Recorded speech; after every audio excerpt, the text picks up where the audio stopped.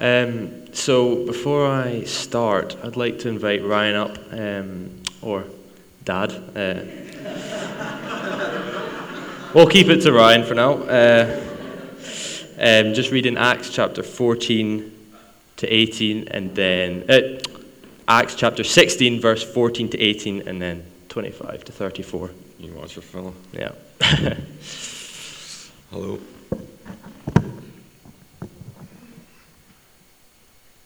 Good morning.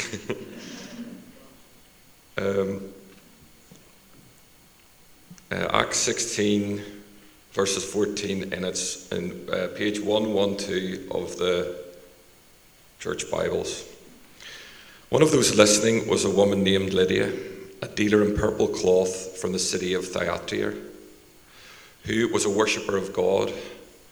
The Lord opened her heart to respond to Paul's message. When she and the members of her household were baptized, she invited us to her house. "If you consider me a believer in the Lord," she said, "come and stay at my house." And she persuaded us. Once we were going to the place of prayer, we were met by a slave girl who had a spirit by which she predicted the future. She earned a great deal of money for her owners by fortune telling. This girl followed Paul and the rest of us, shouting, "These men are servants of the Most High God, who are telling you the way to be saved." She kept this up for many days, and finally Paul became so troubled that he turned round and said to the spirit, "In the name of Jesus Christ, I command you to come out of her." At that moment the spirit left her. And then we're jumping to verse 25. About midnight, Paul and Silas were praying and singing hymns to God, and the other prisoners were listening to them. Suddenly there was a violent earthquake, that the foundations of the prison were shaken. At once all the prison doors fell open, and everybody's chains came loose. The jailer woke up, and when he saw the prison doors open, he drew his sword and was about to kill himself, because he thought the prisoners had escaped. But Paul shouted, "Don't harm yourself. We're all here." The jailer called for the lights, rushed in, and fell trembling before Paul and Silas. He then brought them out and asked, "Sirs, what must I do to be saved?" They replied, "Believe in the Lord Jesus, and you will be saved, you and your household." Then they spoke the word of the Lord to him and to all the others in the house. At that hour of the night, the jailer took them and washed their wounds. Then immediately he and all his family were baptized. The jailer brought them into his house and set a meal before them. He was filled with joy because he had come to believe in God, he and his whole family. So, welcome everybody. My name is Dave Barry. I'm the pastor. Sorry, Dave. No, my name's Judah. Funny story, actually. I'll just say this quickly, Dave. Not to embarrass you too much, but I think when Dave asked me to speak today, I was like, yeah, I'd love to. But notice how he didn't ask me when I had a mustache. He waited 6 months until it'd obviously fallen off. But yeah, let's leave Dave alone for now. Let's get back to what we're speaking about. So if everyone grabbed their phone or a Bible, there's quite a lot of relay between passage and talking, so if you could, it would be helpful. So I'll give you a wee bit of context to this passage. I think it's quite important just to look at context before we start. So after Paul's conversion in Damascus, if you're interested, read Acts chapter 9. It's a great read. He spent a lot of time traveling and spreading the news and the gospel. He experienced miracles, rejection, conversions, and even threat of life. But one thing stood: God was with Paul, and Paul trusted God. Luke documents Paul and companions following God's lead through Macedonia and other areas before eventually traveling to Philippi, where this passage is based. So we see, in this passage, we see three conversions. We see Lydia, we see the slave girl, and we see the jailer. They're very different, these three, and I've picked this out on purpose because I think that it's nice to get a broad range, because we know that God works through everyone. You're never too far away from God. So like racially, culturally, psychologically, they were very different, and in other ways too. Nothing is out of God's hands, and the attitude of I'm too sinful and too far away from God is wrong and damaging to us. We're never too far away from God. So let's look briefly at what we just read. So verse 14. One of those listening was a woman named Lydia, a dealer in purple cloth from the city of Thyatira, who was a worshipper of God. The Lord opened her heart to respond to Paul's message.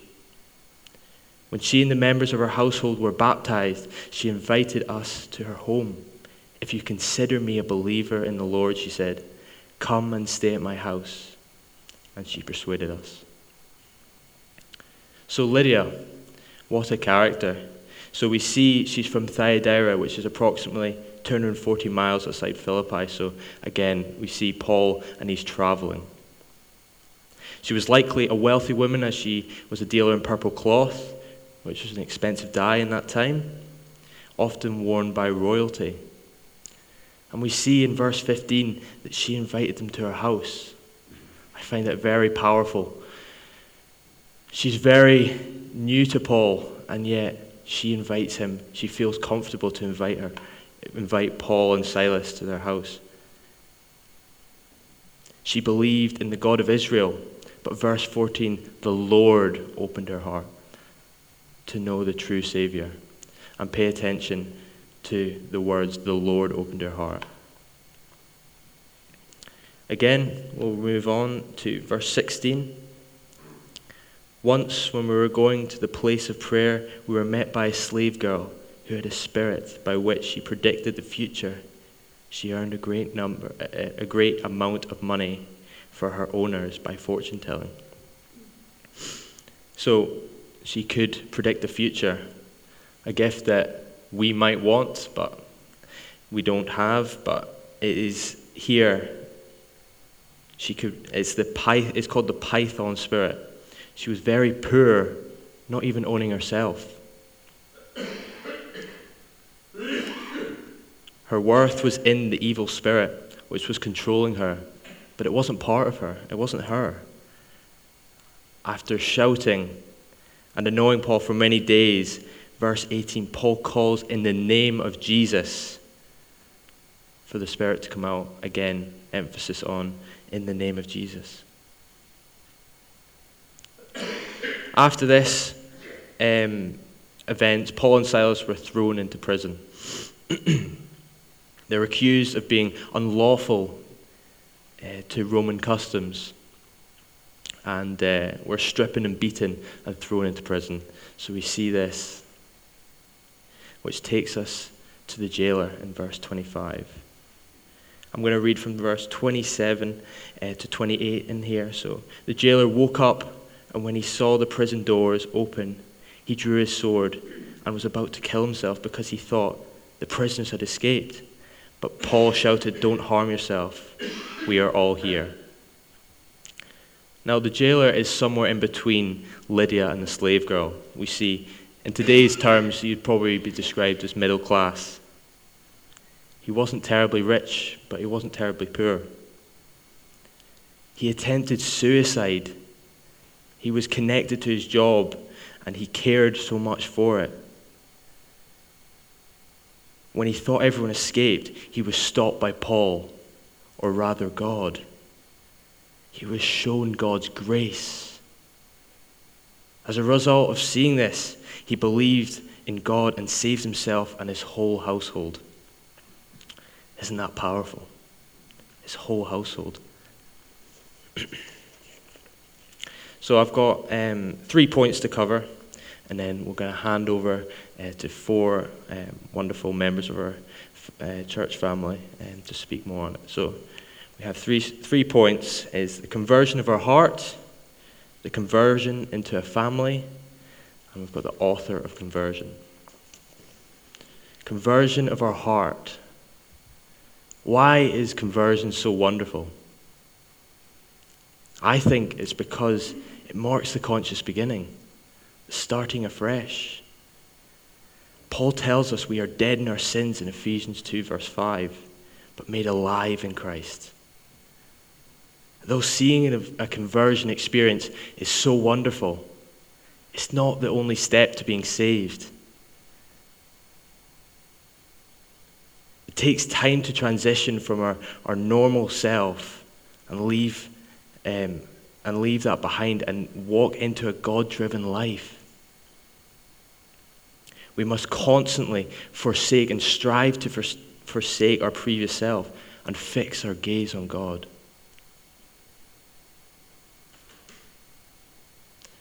We all have problems and things that we're battling at the moment.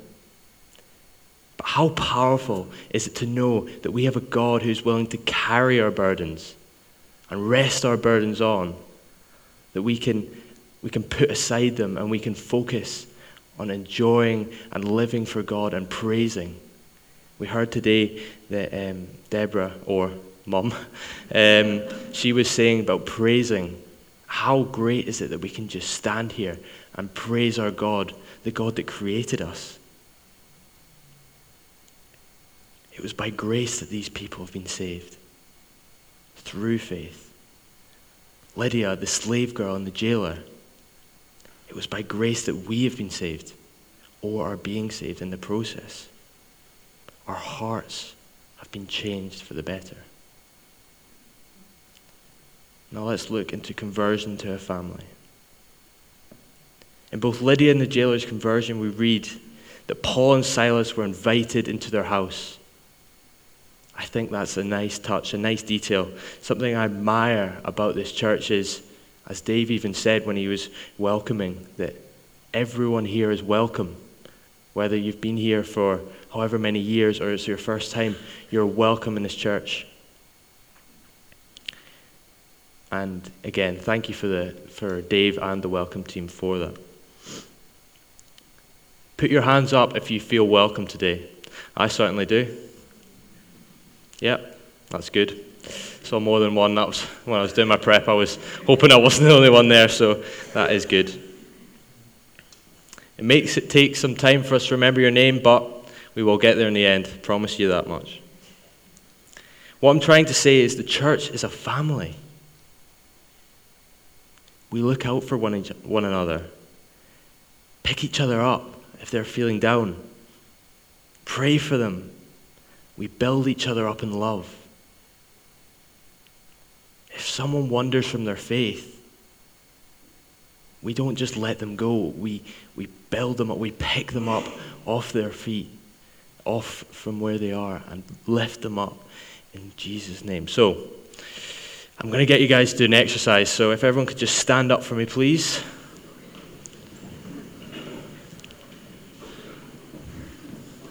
Don't worry, we're not doing like hide and seek or anything. We're staying where we are.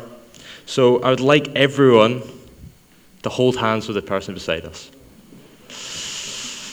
That's a lovely sight. I'll get a wee picture here, wee panorama here. I'm just going to say a few words. So, we are united together in Christ. How powerful is that? Wow. So, 2,000 years ago, Jesus died and rose again for the forgiveness of our sins. Jesus took our cross so that we can be called sons and daughters of Christ. We have been shown grace and mercy, love and affection. God wants each and every one of us to know him. No matter how talented or not talented you think you are, you're talented in front of the God of all things, the one that matters. We have an audience of one. Whatever you're battling right now, know that God is only one prayer away. Take a moment in silence just to invite God into our hearts today.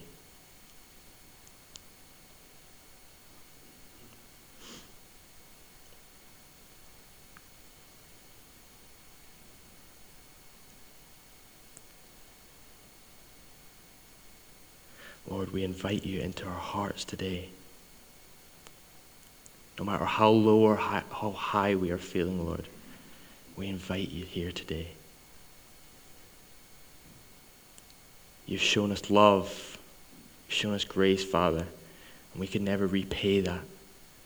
But we celebrate knowing that we are members together in Christ.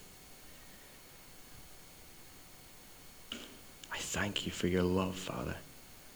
And it will never grow old. You never change. You're a solid rock, Father. I pray this in your name. Amen.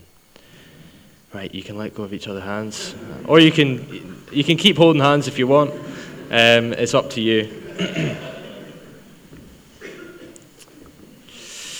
Let's look at our final point, the author of conversion. So if we gaze back at the passage, 2 seconds here. Look at the end of verse 14 with me.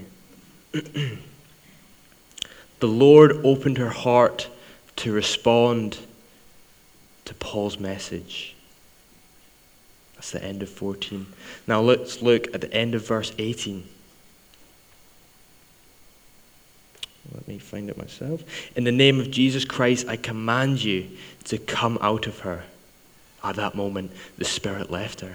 At that moment. The end of verse 31.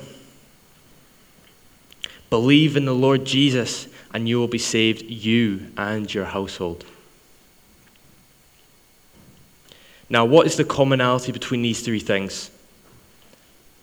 And it's not just that they appear at the end of every verse. They all mention Jesus or God. Paul didn't work through his own power, but the power given to him through Jesus. And we should work like that. Paul himself was converted by a miracle. If you're interested, again, read Acts 19. We praise and worship Jesus because he is the centerpiece, the centerfold. Everything good moves through him.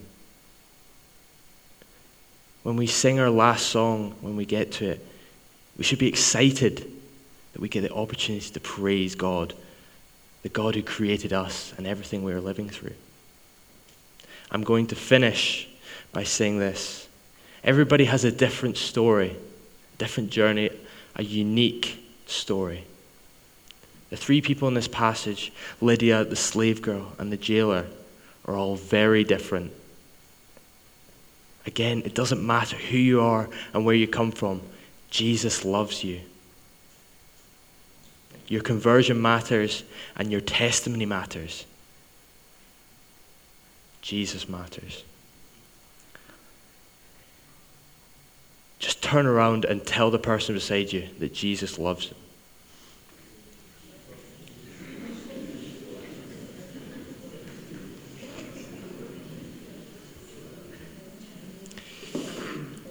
Before I invite our guests or church family up to speak, let's just bow our heads in prayer.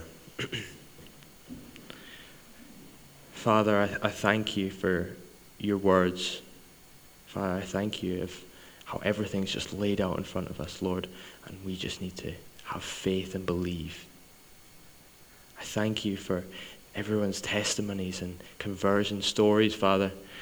I thank you how they're all unique and they tell a different story and they can impact someone in the way. So, Father, I just pray that you use our testimonies to connect with new people or maintain faith.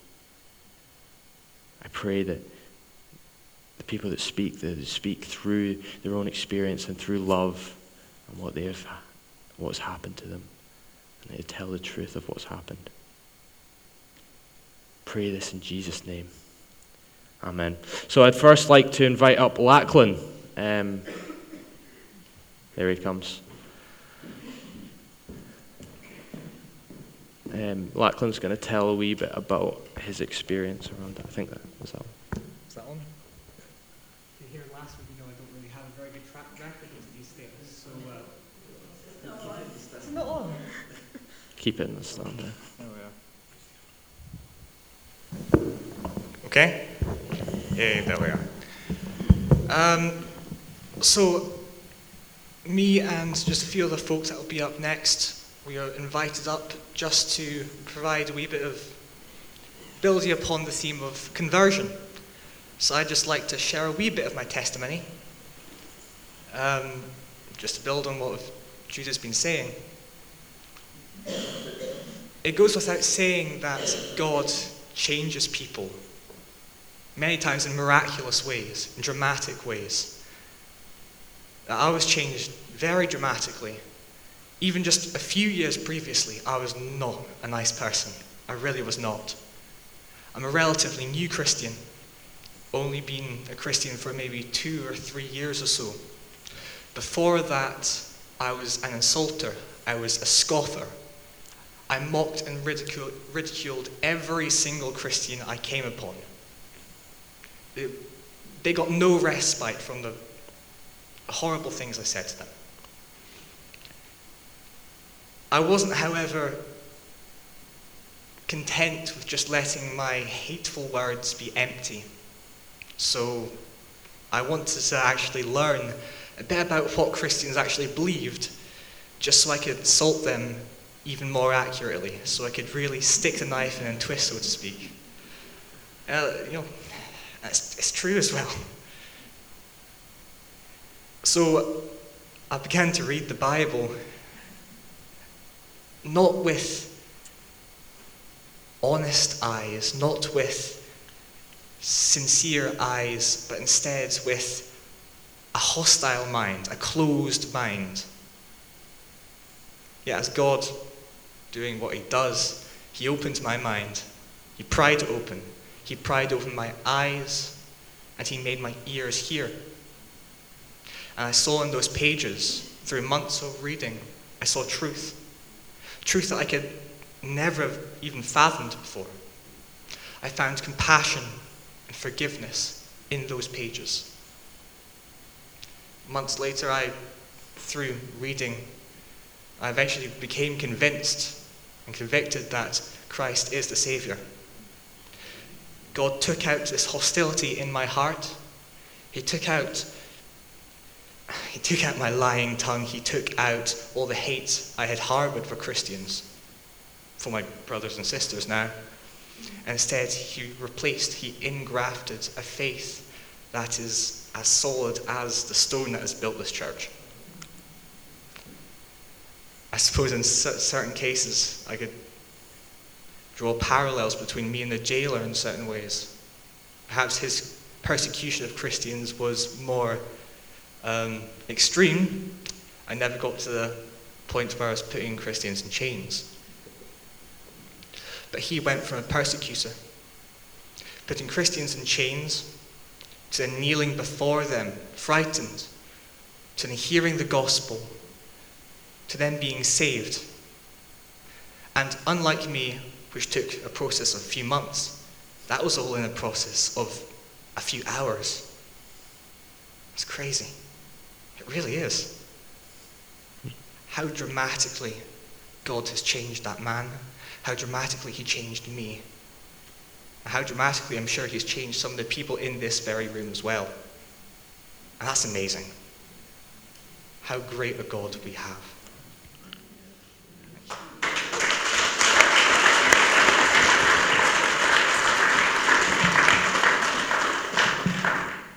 Thank you, Lachlan. Wasn't that just amazing, guys?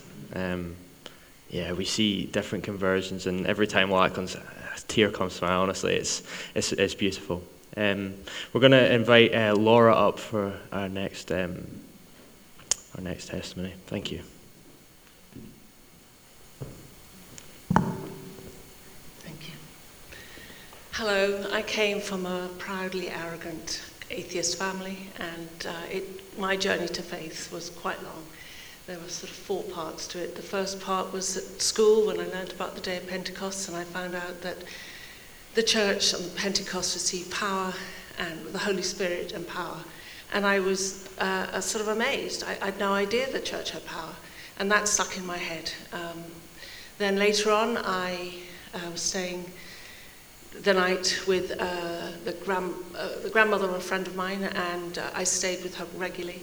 And I don't remember what I said, but I swore with the name of Jesus Christ. And she was a great encourager, but she stopped me there and she said, Laura, in every room of the house I have Shakespeare and I have a Bible. I allow many things, but I don't allow people using the name of Jesus Christ like that. And I was sort of gobsmacked, and that stuck in my head. Then many years later, a priest was telling me about Jesus Christ, about the great works that he did, and what a good man he was, and how mankind killed him, destroyed him. We destroyed him, and I burst into tears. And I walked away thinking, I knew that mankind was wicked, and I knew that there are and have been many great men, and the many great men, the good men, are often defeated by evil. And so I left. And then it was later on in life that I learned again about Jesus Christ. And I learned about the good things he did, the great things he did, and I learned about the sacrifice that he paid, and that God raised him from the dead. And I was gobsmacked, because that I understood. I understood that, man was evil and that death was a consequence. I got that. But I hadn't understood that Jesus Christ, who hadn't sinned, was the sacrifice. And that because he hadn't sinned, God had raised him from the dead. And, fireworks went off in my brain. It was great. So somewhere along the line, I then got saved. And the book of Acts is about our life and our walk with the Holy Spirit. So when I got saved, I received that Holy Spirit. And then it was a walk with me and the Lord Jesus Christ, calling me. And if you read Acts 16, the first part, there are parts where it says the Spirit warned and the Spirit called. And that's our life, and that is the book of Acts. Shortly after that, the year after, that following year, I decided I needed to grow in my faith. So I went with 2 other believers to a city, and we set up a little fellowship in our home. And in that year, 6 or 7 people came to faith. The following year, I was supposed to go to university, and the Spirit warned me against it, but I went anyway. Not that God is anti-university, he's not, but that was he said to me, hold it, don't go yet. But I went, and after a few months, I was spiritually very lonely, so I went for a walk, prayed to God, said, bring me 2 people that I can fellowship with, that's all I need.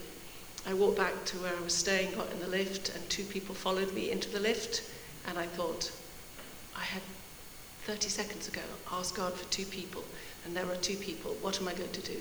So I spoke the word to them, and they became 2 great believers who really enriched my life while I was at university. So God calls us and God warns us, but the great key is to learn how to listen to that Spirit of God that's in you and hear the voice of Jesus Christ. And I feel that one of the most key things for me is finding a quiet place where I can nurture the Spirit of God in me, hearing his word, reading his word, listening. And so when I was at university, we did fellowship a couple of times a week, and the Spirit of God warned me, told me to not do fellowship on that particular day. So I didn't, and so on that particular day when we weren't doing fellowship, I was studying, reading, doing whatever I was doing, and there was a commotion outside the door, and I noticed that there was fire coming up under the door. So I got up, put it out, it wasn't a big deal, opened the door, whoever had done it had scarfed it off. And I thought about that a lot, because if there'd been fellowship, what do you think people would have heard or remembered had we done fellowship? The word that had been shared, or the fact that somebody who was... Keep talking. Somebody who was trying to disrupt, they would have remembered the fire and not the word. And God didn't want that, so we didn't do that. So, I was about 17 when I came to faith. So it's, my book of Acts is a bit longer than that.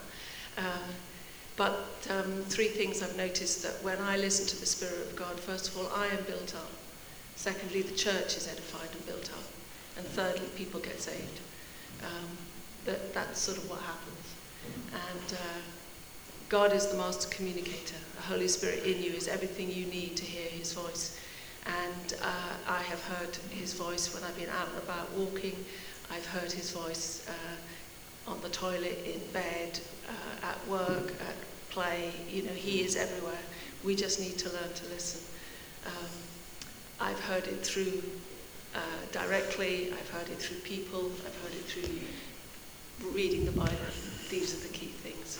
But the most important thing is when we have the opportunity and we ask God to bring people to you, he will bring people, but we have to speak. I had to speak to those two people in the lift, not wonder who God was going to bring me. I had to speak then. And what do I speak about? Well, it's not about the cozy church or the fantastic fellowships or the dynamic church, but it is about Jesus Christ and his price that he paid for our sin, and the fact that once he had paid that price, God said, yeah, that sacrifice is enough. I will raise him from the dead. So sometimes it's awkward, sometimes it's easy, but wherever I can, I try and bring the conversation back to Jesus Christ. Lovely. Thank you. Thank you.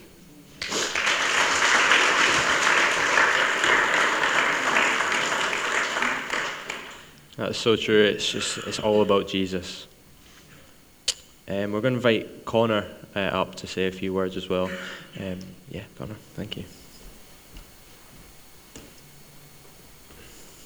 Hello. Some of you might not know me, but my name's Connor. I live in Aberfeldy and I work in Kenmore. And I'm just going to share a little bit of my testimony. So I grew up in a loving Christian family. I was going to church every week, and I was surrounded by a lot of good youth in our church at the time. But a large part of my journey was going to Christian youth camps. So from the age of 10, I was going along to Abernethy. And one summer, there was an opportunity at the end of a service to respond to what was being talked about, and I made a commitment of faith. At this time, I continued going along to these camps till I was about 16, each year just developing in a little bit more of my faith, knowing Jesus more. And when I finished school, I wasn't really sure what I was going to do, so I decided to go back to these camps and do a gap year in the maintenance team at Nephi Bridge. That was a great year for me to develop my faith among lots of great people in a really good Christian environment. And from there, it allowed me to work out what I wanted to do next. And then from there, I went to Aberdeen. I studied for 4 years. I got involved in a good church, in the Christian Union there, and was surrounded by a lot of great people. But when I graduated, I found myself in a bit of a weird position. My plans changed quite dramatically, and I found myself a bit lost and low. But it was in this time that I found myself growing closer and closer to God, having to rely on him. So I just wanted to share a short passage that popped into my head when I was preparing for this, which is from James 1, 2-4, on trials and temptations. It says, "Consider it pure joy, my brothers and sisters, whenever you face trials of many kinds, because you know that the testing of your faith produces perseverance. Let perseverance finish its works, so that you may be mature and complete, not lacking anything, and if any of you lacks wisdom, you should ask God, who gives generously to all without finding fault, and it will be given to you." So having gone through my own trials and tribulations in this time, I found myself working locally in Aberfeldy, labouring on a building site at Taymouth Castle. And out of nowhere, a job opportunity arose in the finance team there, which is related to what I studied at university. And I've now been working in this role for just over a year. I really enjoy it. I love it here. I never thought I would. I thought I had plans to be elsewhere, but God's definitely opened doors for me. And it's not something I've expected, but he's definitely directed me in this direction, which is great. So I've recently done a baptism course with Dave, so hopefully this year I'll get baptised. But that's where I'm at with my faith just now, so thank you.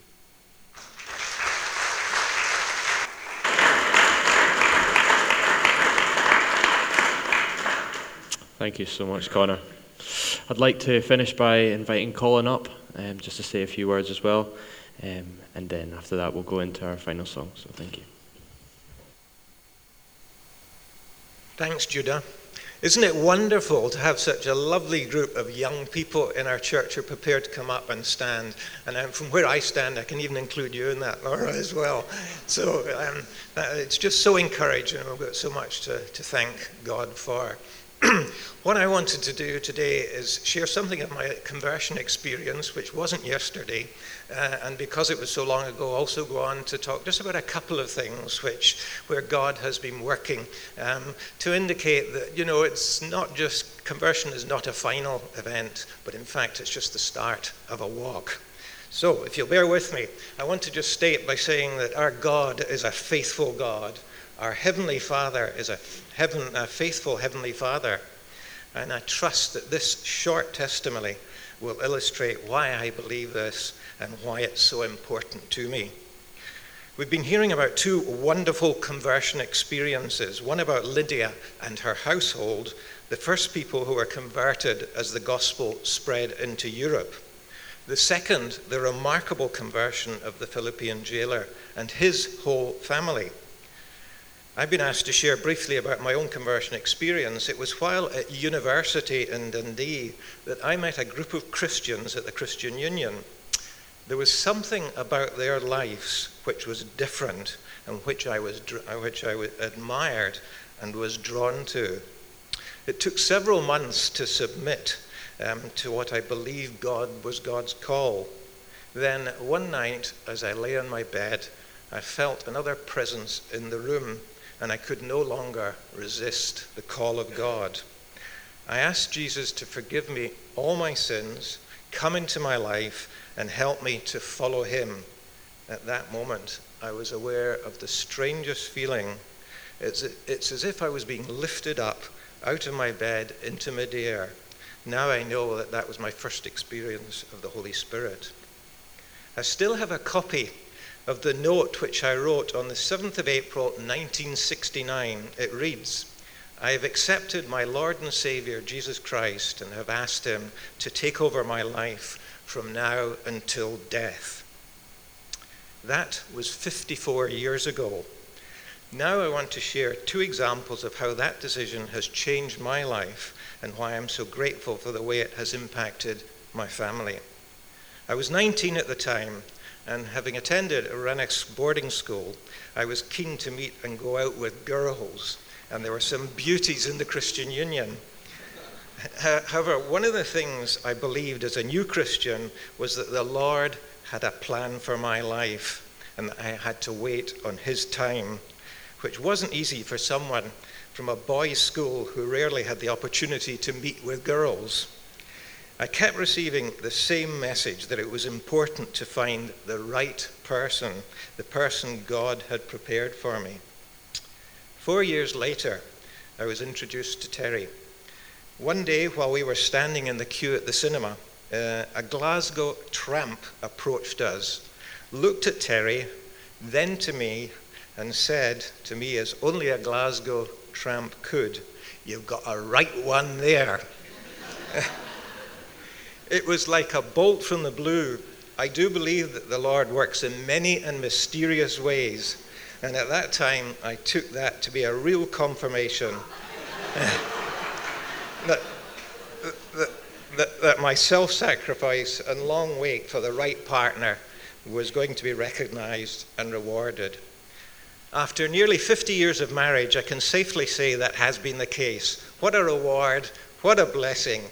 He has given me Terry, my wonderful soulmate, and the best possible wife for whom I am and will be eternally grateful.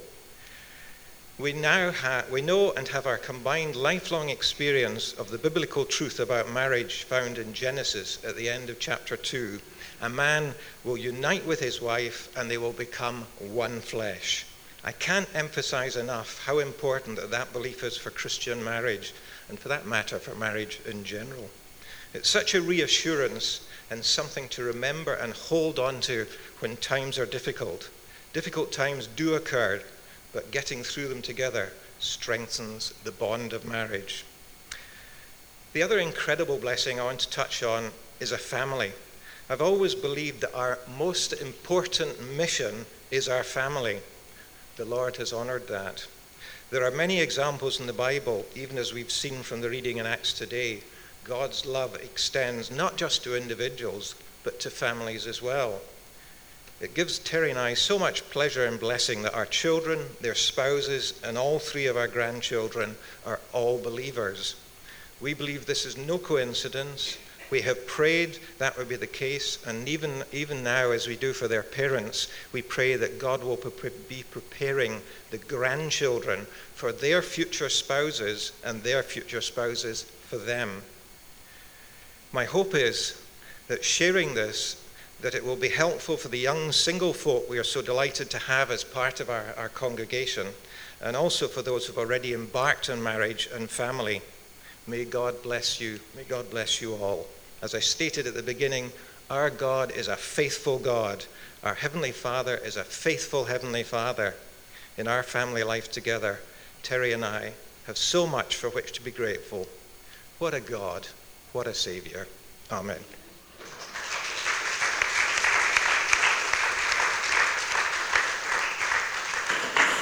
Thank you, Colin and Terry, for enduring some parts of that.